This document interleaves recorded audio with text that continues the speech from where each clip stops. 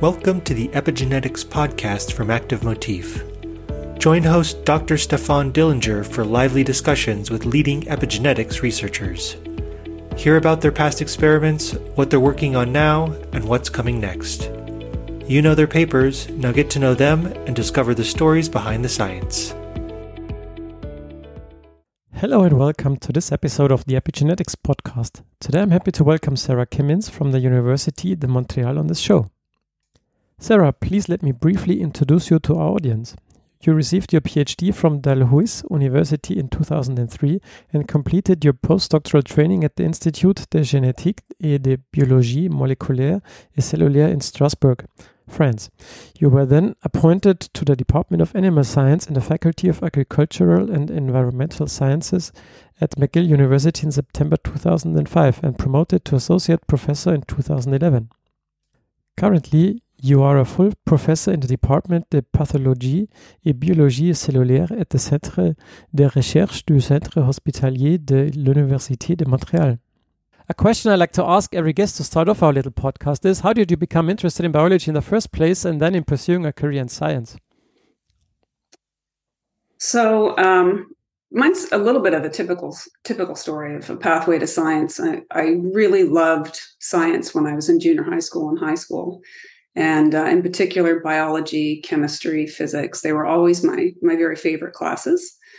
And then I think starting in grade 7, when you're about 13, you have the opportunity to participate in a science fair.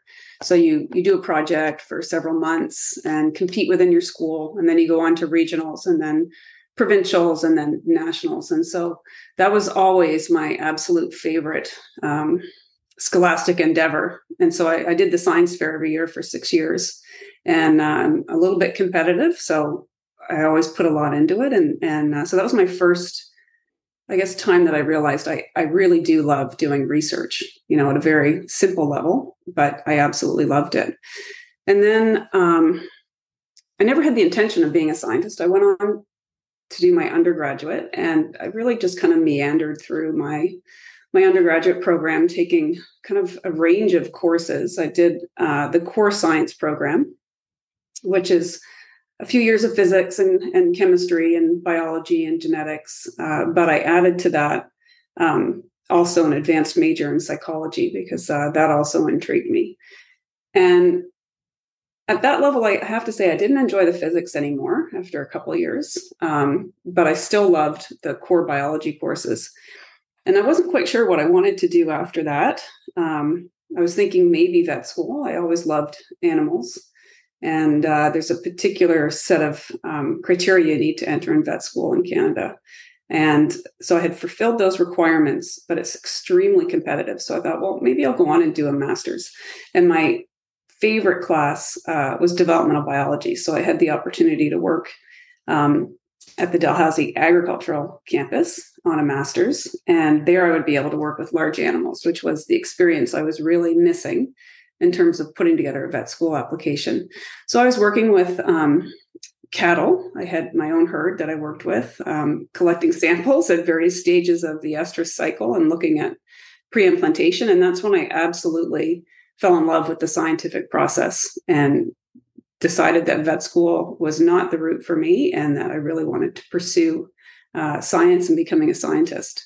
So it took me a while to come to that realization, but I never regret that choice. It's a great life being a scientist. Yeah. So let's talk about your science that centers around sperm epigenetics and how the environment impacts the fertility of parents and development and health of the offspring. I want to start in 2004. This is where your first paper was published investigating gene transcription in male germ cells. Could you briefly talk about how you got into this field of epigenetics and what you found then in this first study? So how I got into epigenetics is a bit of a funny story. So I had done both my master's and my PhD at the same university at Dalhousie in Nova Scotia. And I realized I really needed, if I was going to be serious about being a scientist, I needed to go to a world-leading lab at a world-leading institute. And so I was on a flight coming back from a meeting from the Society for the Study of Reproduction, and I was sitting with a mentor and a friend, Bruce Murphy, and who's actually still working at University of Montreal. And he had just come back from doing a sabbatical at Paolo Sassoni Corsi's lab. And he said to me, you should really think about going there. I think it would be a great opportunity for you. And it's a wonderful place. And so he called up Paolo, and then I got in touch with Paolo, and I was offered a postdoc position.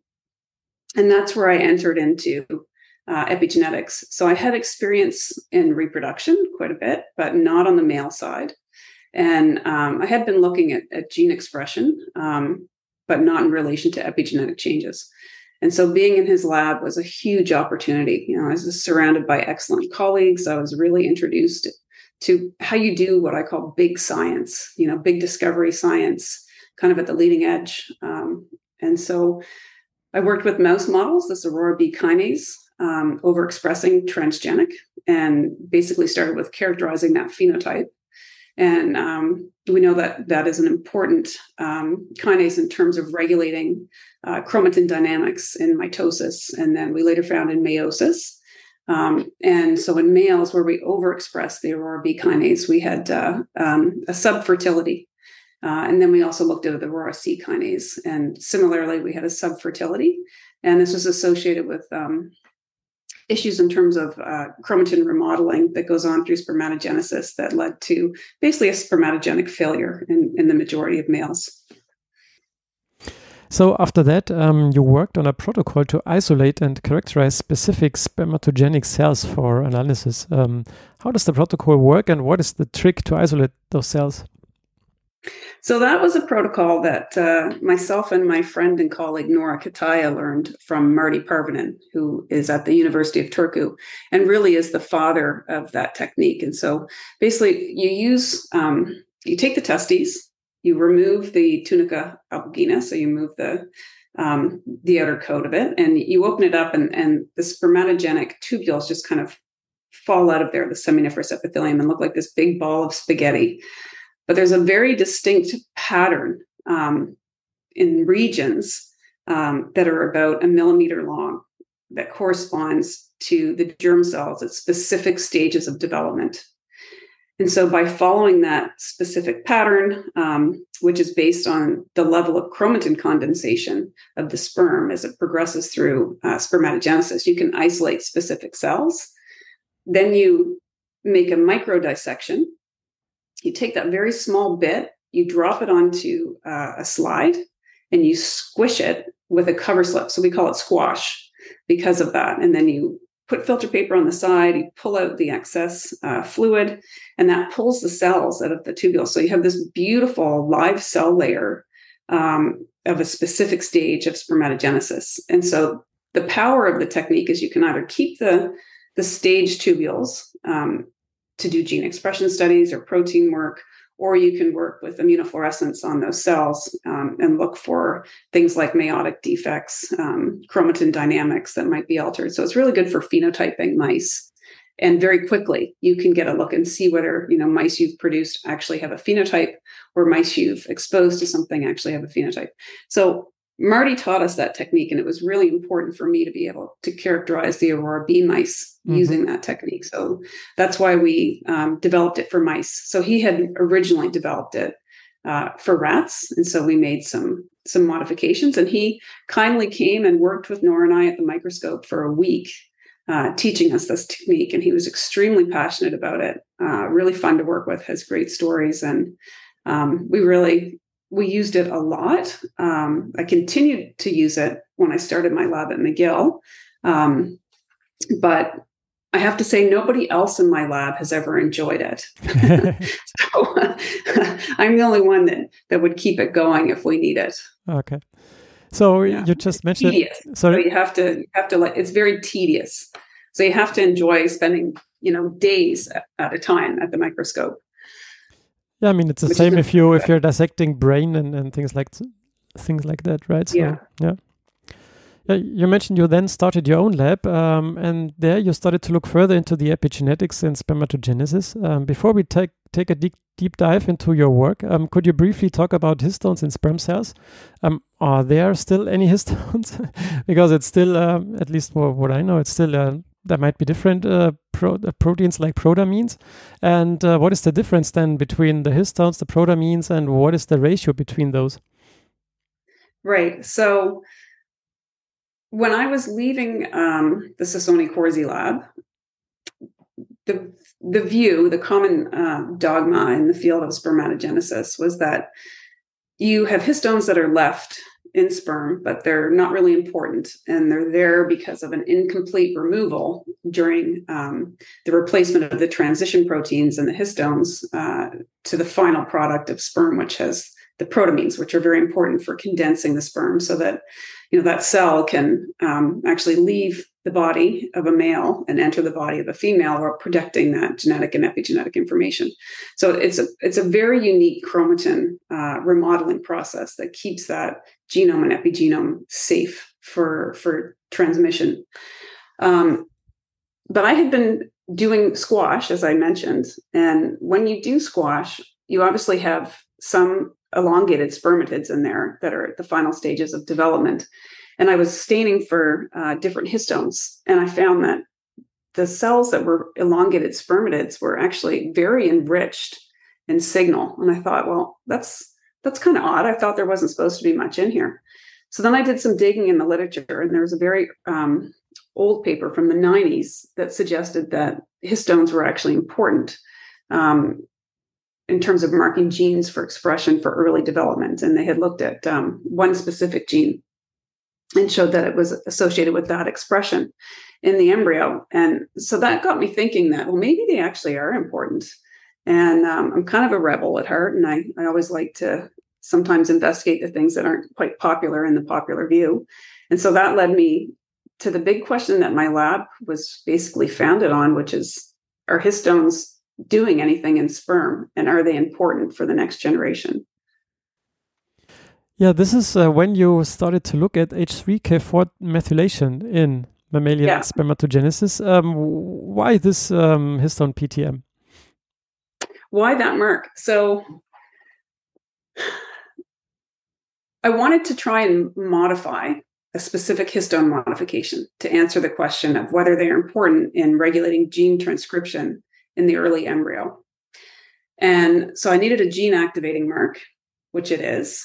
And I needed a mark where I knew from, the work of Antoine Peters, but the Suvars, and that was he was focused on H3K9 methylation, that was a gene silencing mark, and there were chromatin remodelers that targeted it. But, if you knock those out, those mice are infertile. And it was the same thing with the aurora kinases. So I basically just wanted to try and modify the level of the H3K4 dimethylation in the sperm. And so to do that, I needed to identify a protein that was really highly expressed in the testes, suggesting it had a special function, and that targeted a gene activating mark, so that I could essentially just aim to make modifications at regions throughout the sperm epigenome in the level of enrichment of that gene activating mark. And so I was at, I think it was the first ABCAM meeting. I believe it was held in somewhere in the Caribbean. I can't remember now. And Yang Shi was there. And so he had just discovered KDM1. And so I watched his talk, and I thought, this is it. This is the protein. So it was the first histone demethylase that had been identified. And so later I caught up to him at the conference. I actually tracked him down on the beach in one of the afternoon breaks and expressed my enthusiasm for this discovery and explained how I would like to employ it. And he very kindly sent me the constructs. And we went from there, and we made our transgenic mice. So what did you find out about the dynamic regulation of H3K4 methylation and the modifying enzymes then? So I guess on the path to doing that transgenic, we had to look in spermatogenesis and identify marks that are altered through the maturation process of the male germline. And we knew those marks, H3K4 methylation, were changing through spermatogenesis, and that they were present in the final sperm. So yes, that dynamicism is associated probably with the specialized gene transcription programs that need to occur during spermatogenesis to make that highly specialized cell the spermatozoa. And at the same time we were doing the transgenic mouse, we were also doing a KDM1 knockout. And that allowed us to study the effects and the how important that histone demethylase was during spermatogenesis. And so there we did things like isolate different stages of sperm cells, focusing on the spermatogonium stem cells, and looking at changes in gene expression, for example. And in that paper, where the first author is Romain Lambreau, who was a postdoc at the time, is now a longtime research associate with me, he found that it really is critical for spermatogonium stem cells in terms of maintaining the stem cell population. And so without it, the stem cell population dies out and you have a complete infertility. That looks very important, and I will come back to KDM1 later on. But then you moved on and looked how the sperm development, gene expression, epigenetic control of this is influenced by the environment, by environmental cues. So what did you find out about how the environment regulates sperm development? So again, we wanted to do an experiment that I thought would have a positive outcome. And in terms of exposures, we used folate deficiency because folate, of course, feeds into the 1-carbon cycle, and it affects the levels of SAM and SA. And so SAM is your universal methyl donor. And by manipulating that availability, I hypothesized that we would be able to change the establishment of the sperm epigenome during spermatogenesis. And that seemed to be a good route to go in terms of likelihood of finding an outcome.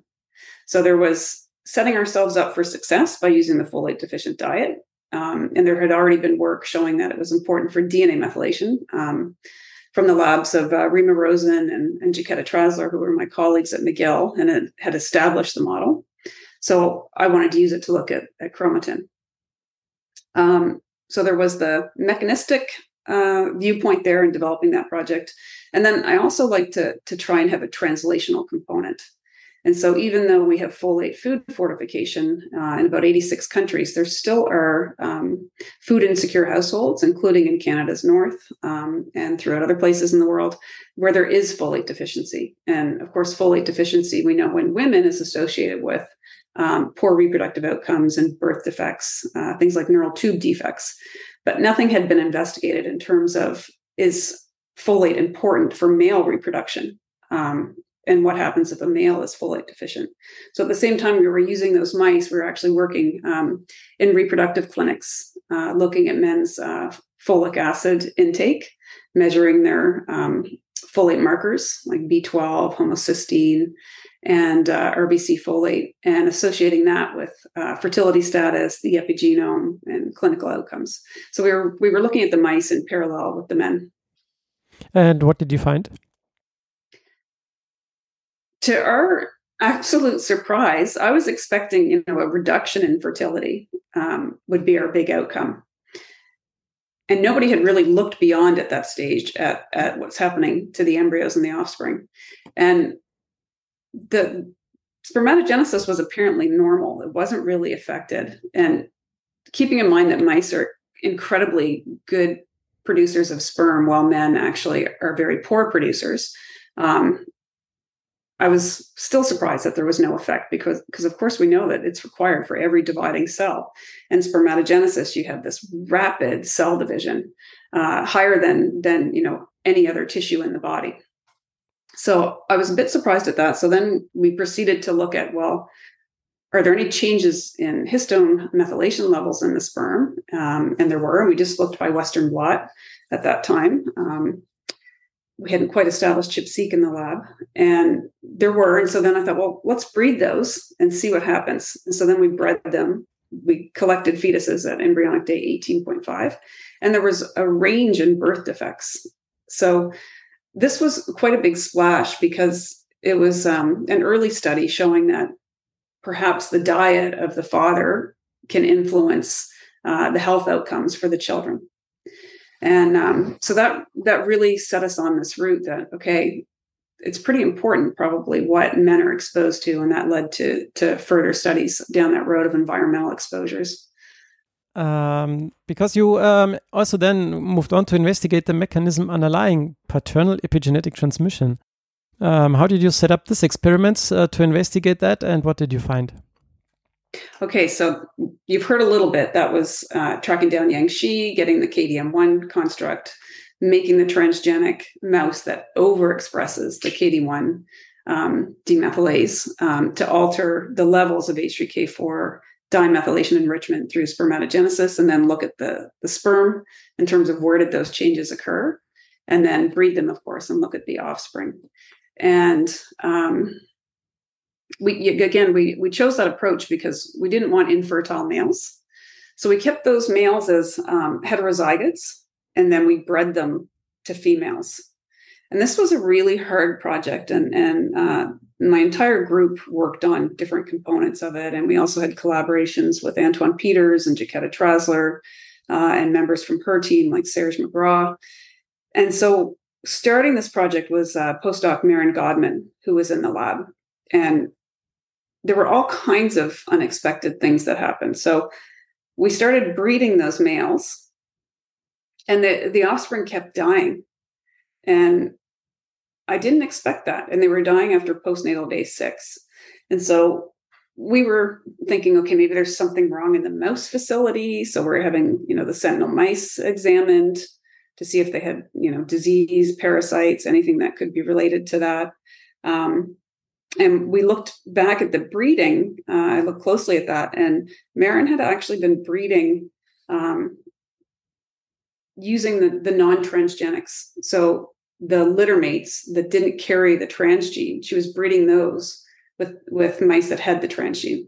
And the females also have a phenotype, which we haven't published. And basically the offspring, when you breed the two together, you have massive abnormalities, and pretty much all those mice die.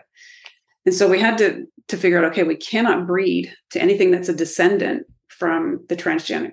At this point, we weren't really sure why, but we just realized we can't, or we're not going to have any mice to study.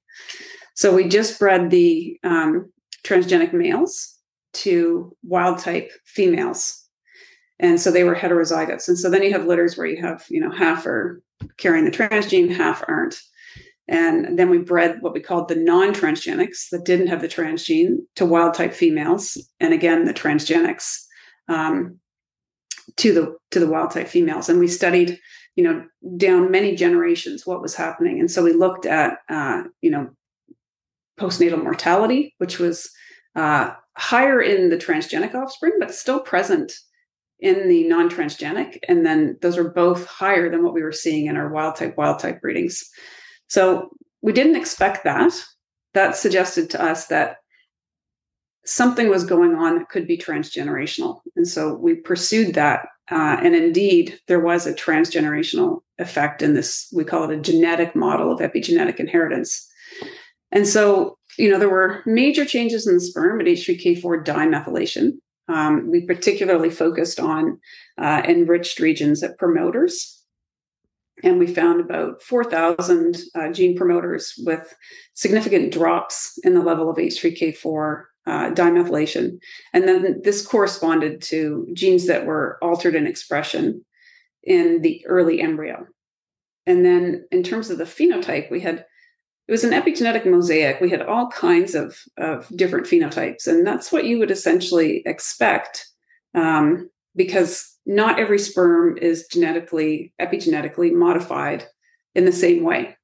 So every spermatogonia is exposed to a different level of the transgene and will have a different level of changes in the epigenome. And so that corresponds to sperm that give rise to different abnormalities.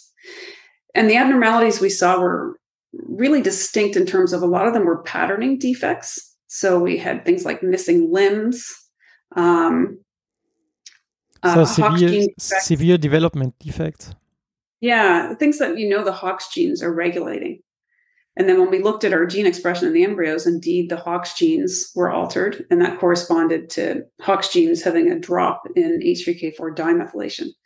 So that to us lined up that, okay, histones, H3K4 dimethylation being altered, and the level of this enrichment leads to variability in gene expression in the Hox genes, which leads to these developmental defects.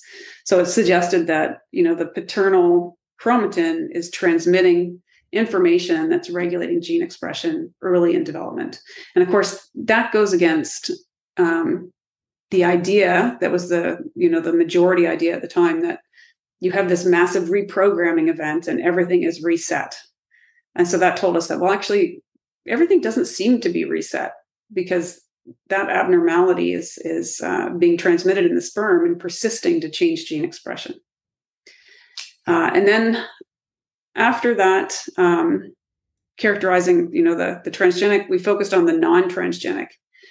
And when we looked at the ChIP-seq data, the non-transgenic didn't have a drop in H3K4 dimethylation like the transgenic did, but they still had offspring that were abnormal in the same ways as the transgenic.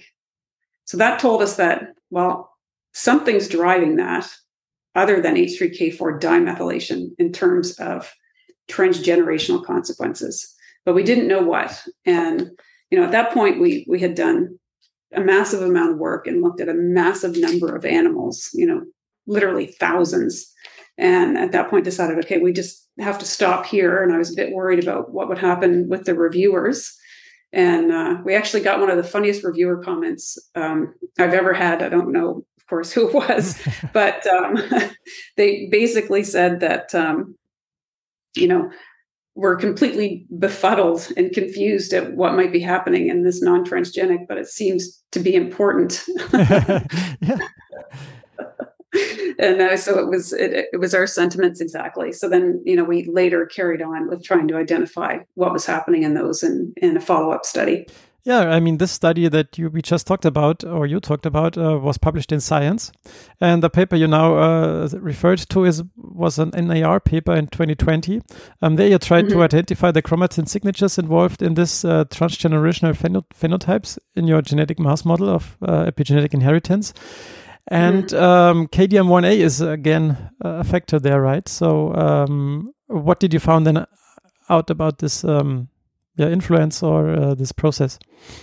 So Keith Siklenka had come in after Marin and finished up the transgenic project. So he's the first co-author with Sarapar Keck, who was in Antoine Peters' lab.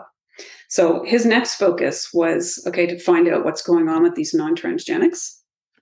And so when we looked at where H3K4 di was changed, it overlapped with where you have H3K4 trimethylation. And so we, for fun, did a ChIP-seq looking at H3K4 trimethylation. We also looked at H3K27. We looked at H3K4 monomethylation. And it really turned out that the H3K4 trimethylation was the mark that was dropped in both the transgenic and the non-transgenic at the transcriptional start sites. So that to us was a pretty good indicator that, this is what could be driving the phenotypes. And of course, it overlapped the same genes that were involved in the developmental phenotype, overlapped the genes that were altered in the embryo.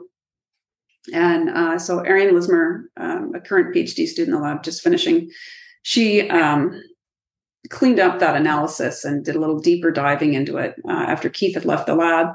And we published it again in NAR in 2020 with the postulation that this is the mark, H3K4 trimethylation, that we think is driving this transgenerational phenotype. And so the big remaining question is, why H3K4 tri? And, we think it's this, you disturb basically the homeostasis between the histone demethylase KDM1 and the histone methyltransferase is probably like MLL2, because we know they go around in a complex together.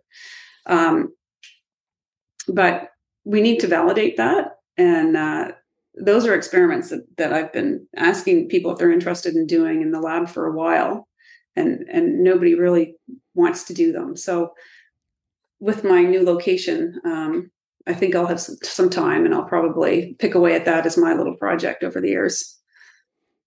So, you said that there is this network that changes maybe the histone post-translational modifications. Is there also the possibility of an outside influence? So maybe the diet that maybe changes, the availability of some resources. Well, yeah, we've looked at that in other studies. So are you referring to our studies with the high-fat diet, for example? Yes.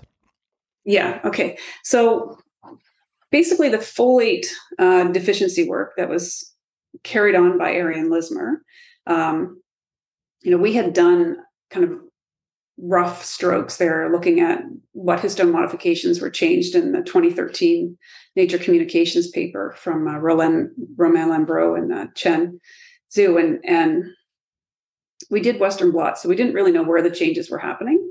So we wanted to revisit that now that we had really good tools, like the ChIP-seq. We'd gotten that down so that we could actually do it in sperm from a single mouse, and we had it really sensitive. And before we were limited in that we had to focus just on the transcriptional start sites, i.e. on the regions that were super enriched for the mark. But now we were getting really good sequencing, and we could actually see that the mark is present throughout the genome, at intergenic spaces, at retrotransposons, at enhancers. And so it's getting more interesting. So she exposed to the folate deficient diet, but did it slightly differently than we did before. So in the field of exposures and the sperm epigenome, many people had been following this line of thought that the critical window to change the sperm epigenome has to be through an exposure in utero, when you have the primordial germ cells and the reprogramming that occurs at that time. That's the sensitive window, and that you should only see changes from that window. And I didn't really think that could be true, because I know from work that's done in the clinic with men that you can improve their sperm counts, for example, by giving folic acid. There's some evidence for that. And so that would suggest that you actually can reprogram the sperm epigenome in an adult. So we wanted to do the folate deficient model, but this time beginning post-weaning. And so we did a post-weaning exposure, and sure enough, we did change the sperm epigenome. We focused on H3K4 tri again, because this is probably the important mark in terms of transgenerational inheritance. If there's a possibility of that occurring outside of the genetic model of epigenetic inheritance. And basically what Arian found is that exposing to this folate deficient diet post-weaning, you have these developmental defects that we dived in a little deeper than what we did in the earlier study. And we had, again, a correspondence between where we had the changes in H3K4 trimethylation at genes in the sperm that overlapped gene expression in the early 8-cell embryo.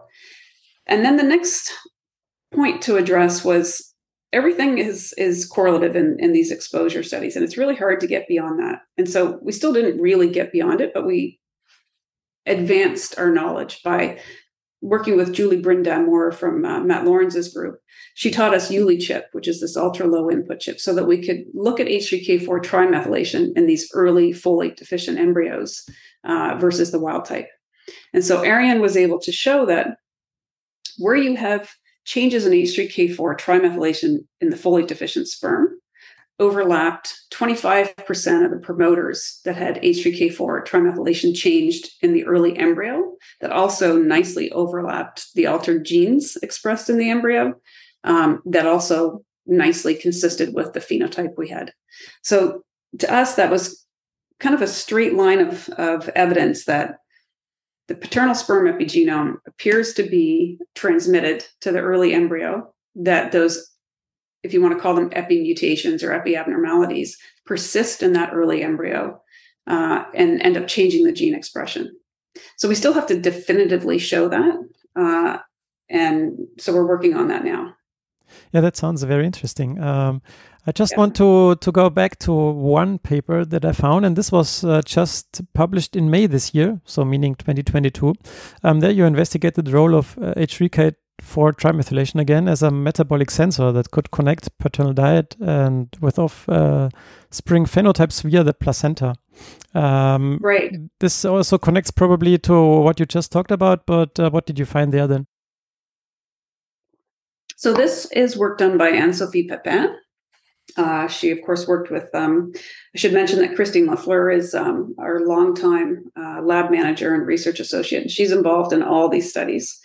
And she was very important for working with Arian in terms of phenotyping those mice metabolically. So it already had been established by various other labs that a high-fat diet can alter things like tRNA in the sperm. And that was correlated with phenotypes in the offspring, these metabolic phenotypes. And so there was a link between changes in the sperm epigenetic content and offspring phenotypes. But nothing had been done at the level of chromatin with the high-fat diets. And we were looking at this in a human population. And we haven't published that yet. But we always like to match our human studies, again, as I said, with our mouse studies. And because you can, access embryos and things and offspring much easier than you can in humans and mice. And so she used a high-fat diet, and this was a well-characterized diet. And she fed this to males, bred them to wild-type females, and looked first at the phenotype, because, of course, you have to validate your model is working. And she also used the Cadium-1 transgenic in this study. And the reason we used that, we also used it in the folate deficient study that I mentioned earlier from Arian Lismer. We wanted to see if you could amplify epigenetic abnormalities. That was the reason we used it. So relating back to what happens in humans, in some populations, you of course have a higher risk of exposures.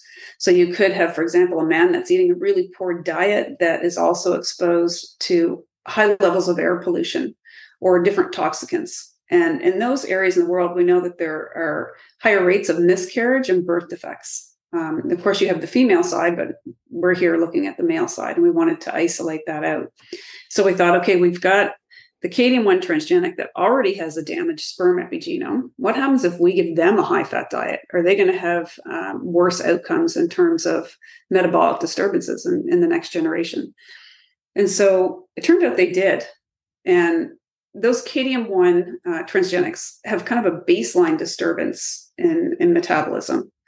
So we hadn't looked at that phenotype before. And then when you give them the high-fat diet, they're much worse at handling glucose. They're insulin intolerant. They get fatter. And the changes to the sperm epigenome are more pronounced. So their offspring also had worse phenotypes. And the interesting thing is their offspring in the third generation, so in the F2, so you have the F0, the father, the F1, the son, and the F2 being the grandson, actually had a worse phenotype as well. And this didn't happen in the wild types. So we only saw the transgenerational defect occurring in the genetic model of epigenetic inheritance. And of course, we know that the best examples of transgenerational inheritance in the literature are these genetic models, things like, the kinky tail mouse, the agouti mouse. Those are well known to have transgenerational phenotypes. And they have been reported in other high-fat diet models that just use wild-type mice, but that's not something we saw. And that could be differences due to exposure time to the diet, different ages of collecting the mice, perhaps, but we didn't see it. And basically, that made us think that, okay, this H3K4 trimethylation is a metabolic sensor. And again, it's kind of a sure thing project, we hoped, because we knew the model worked. Other people had found epigenetic changes. We didn't know if chromatin was altered, but we do know that histone methylation was likely to be impacted because, again, we're affecting one carbon metabolism. So a high-fat diet changes homocysteine levels. So they're elevated. And this favors a ratio high in SA to SAM. So again, you affect that methyl donor availability. So the likelihood of impacting methylation on a histone was pretty good. And so again, we wanted to test something that's translationally important, but also mechanistically, we have a pretty good idea about how it might be working.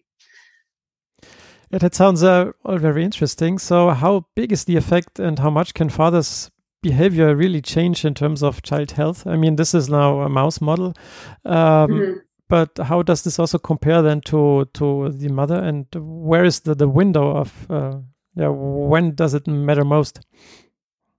Okay, so this is getting into, ongoing and future studies. Yeah, I also want to get at what you're working on right now and maybe what's your focus for the next 5 years. Sure. So right now, and this has been going on for years, these are very long studies in order to get, enough participants, enough data for it to be, good scientific evidence that something's happening. So we work with the Create Fertility Clinic in Toronto, in Ontario, Canada. And it's the biggest fertility clinic in Canada. And we have been running various trials. So we recruit participants that are either of a normal BMI or of an overweight BMI. We examine their sperm epigenome. So we're looked at DNA methylation in collaboration with Chiquetta Trasler. And we look at, of course, our favorite histone marks. And then we look at how that compares to clinical outcomes. So we've been able to actually identify a signature that is predictive of good embryo, bad embryo. And so this is something that Miguel has been great at working with us in pursuing this from a spin-out company perspective. And so we haven't published it for that reason, because there's intellectual property around it. And we think it'll be actually of really good value in terms of a tool to use in the fertility clinics. And right now, if you're looking at diagnosing male infertility, it's really quite poor because they've been using the same technique, which is basically focused around semen analysis, where you look at sperm count, sperm morphology, and sperm motility. And it's actually not very predictive clinically of time to conception or clinical outcomes. So there's a desperate need for something better. And so we think looking at these signatures in relation to clinical outcomes could be useful in the long run. So it's a very long project. And of course, the big question is, can you change it? So if you have a bad sperm epigenome, can you do lifestyle interventions, and for how long, to change the profile and to improve the chances of a good clinical outcome? And so those are things we're working on now. And in parallel, of course, we're running an animal model. And I don't want to say too much, but there's a lot of hope there that actually you can intervene and improve that sperm signature and better predict clinical outcomes so that they're positive. Yeah, that sounds all very promising. So in the last 42 minutes, we have taken a journey through your scientific career. Can you maybe give us a short summary about your most important findings, or something that we might have missed? Our most important findings? Or what you would summarize your findings up until now? I can tell you maybe my favorite findings that have been really important for directing the lab, and of course that was the role of KDM1. So that that is the golden protein. That essentially is what all our projects have stemmed from. Finding that, its importance in spermatogenesis, and then linking it to impacts on the next generation. So that was the first protein and study that showed us that histones actually are important in sperm, and that if we change the level of enrichment, we can change outcomes. And so that gave us a whole avenue for projects to keep us busy for another 15 years. Yeah, that sounds very interesting. And thank you, Sarah, for your time and for being on the show. My pleasure. Thank you. Thanks for listening to this episode of the Epigenetics podcast from Active Motif. We hope you enjoyed it. You can find all the mentioned references in the show notes. Please rate, review, and subscribe to our podcast on your favorite podcast platform so you never miss an episode. We'd love to hear from you, so please send us your feedback on Twitter, Facebook, LinkedIn, or via email at podcast@activemotif.com, and we'll give you a shout out in a future episode. For more great epigenetics content, check out the Active Motif blog at activemotif.com/blog. Thanks for listening, and stay tuned.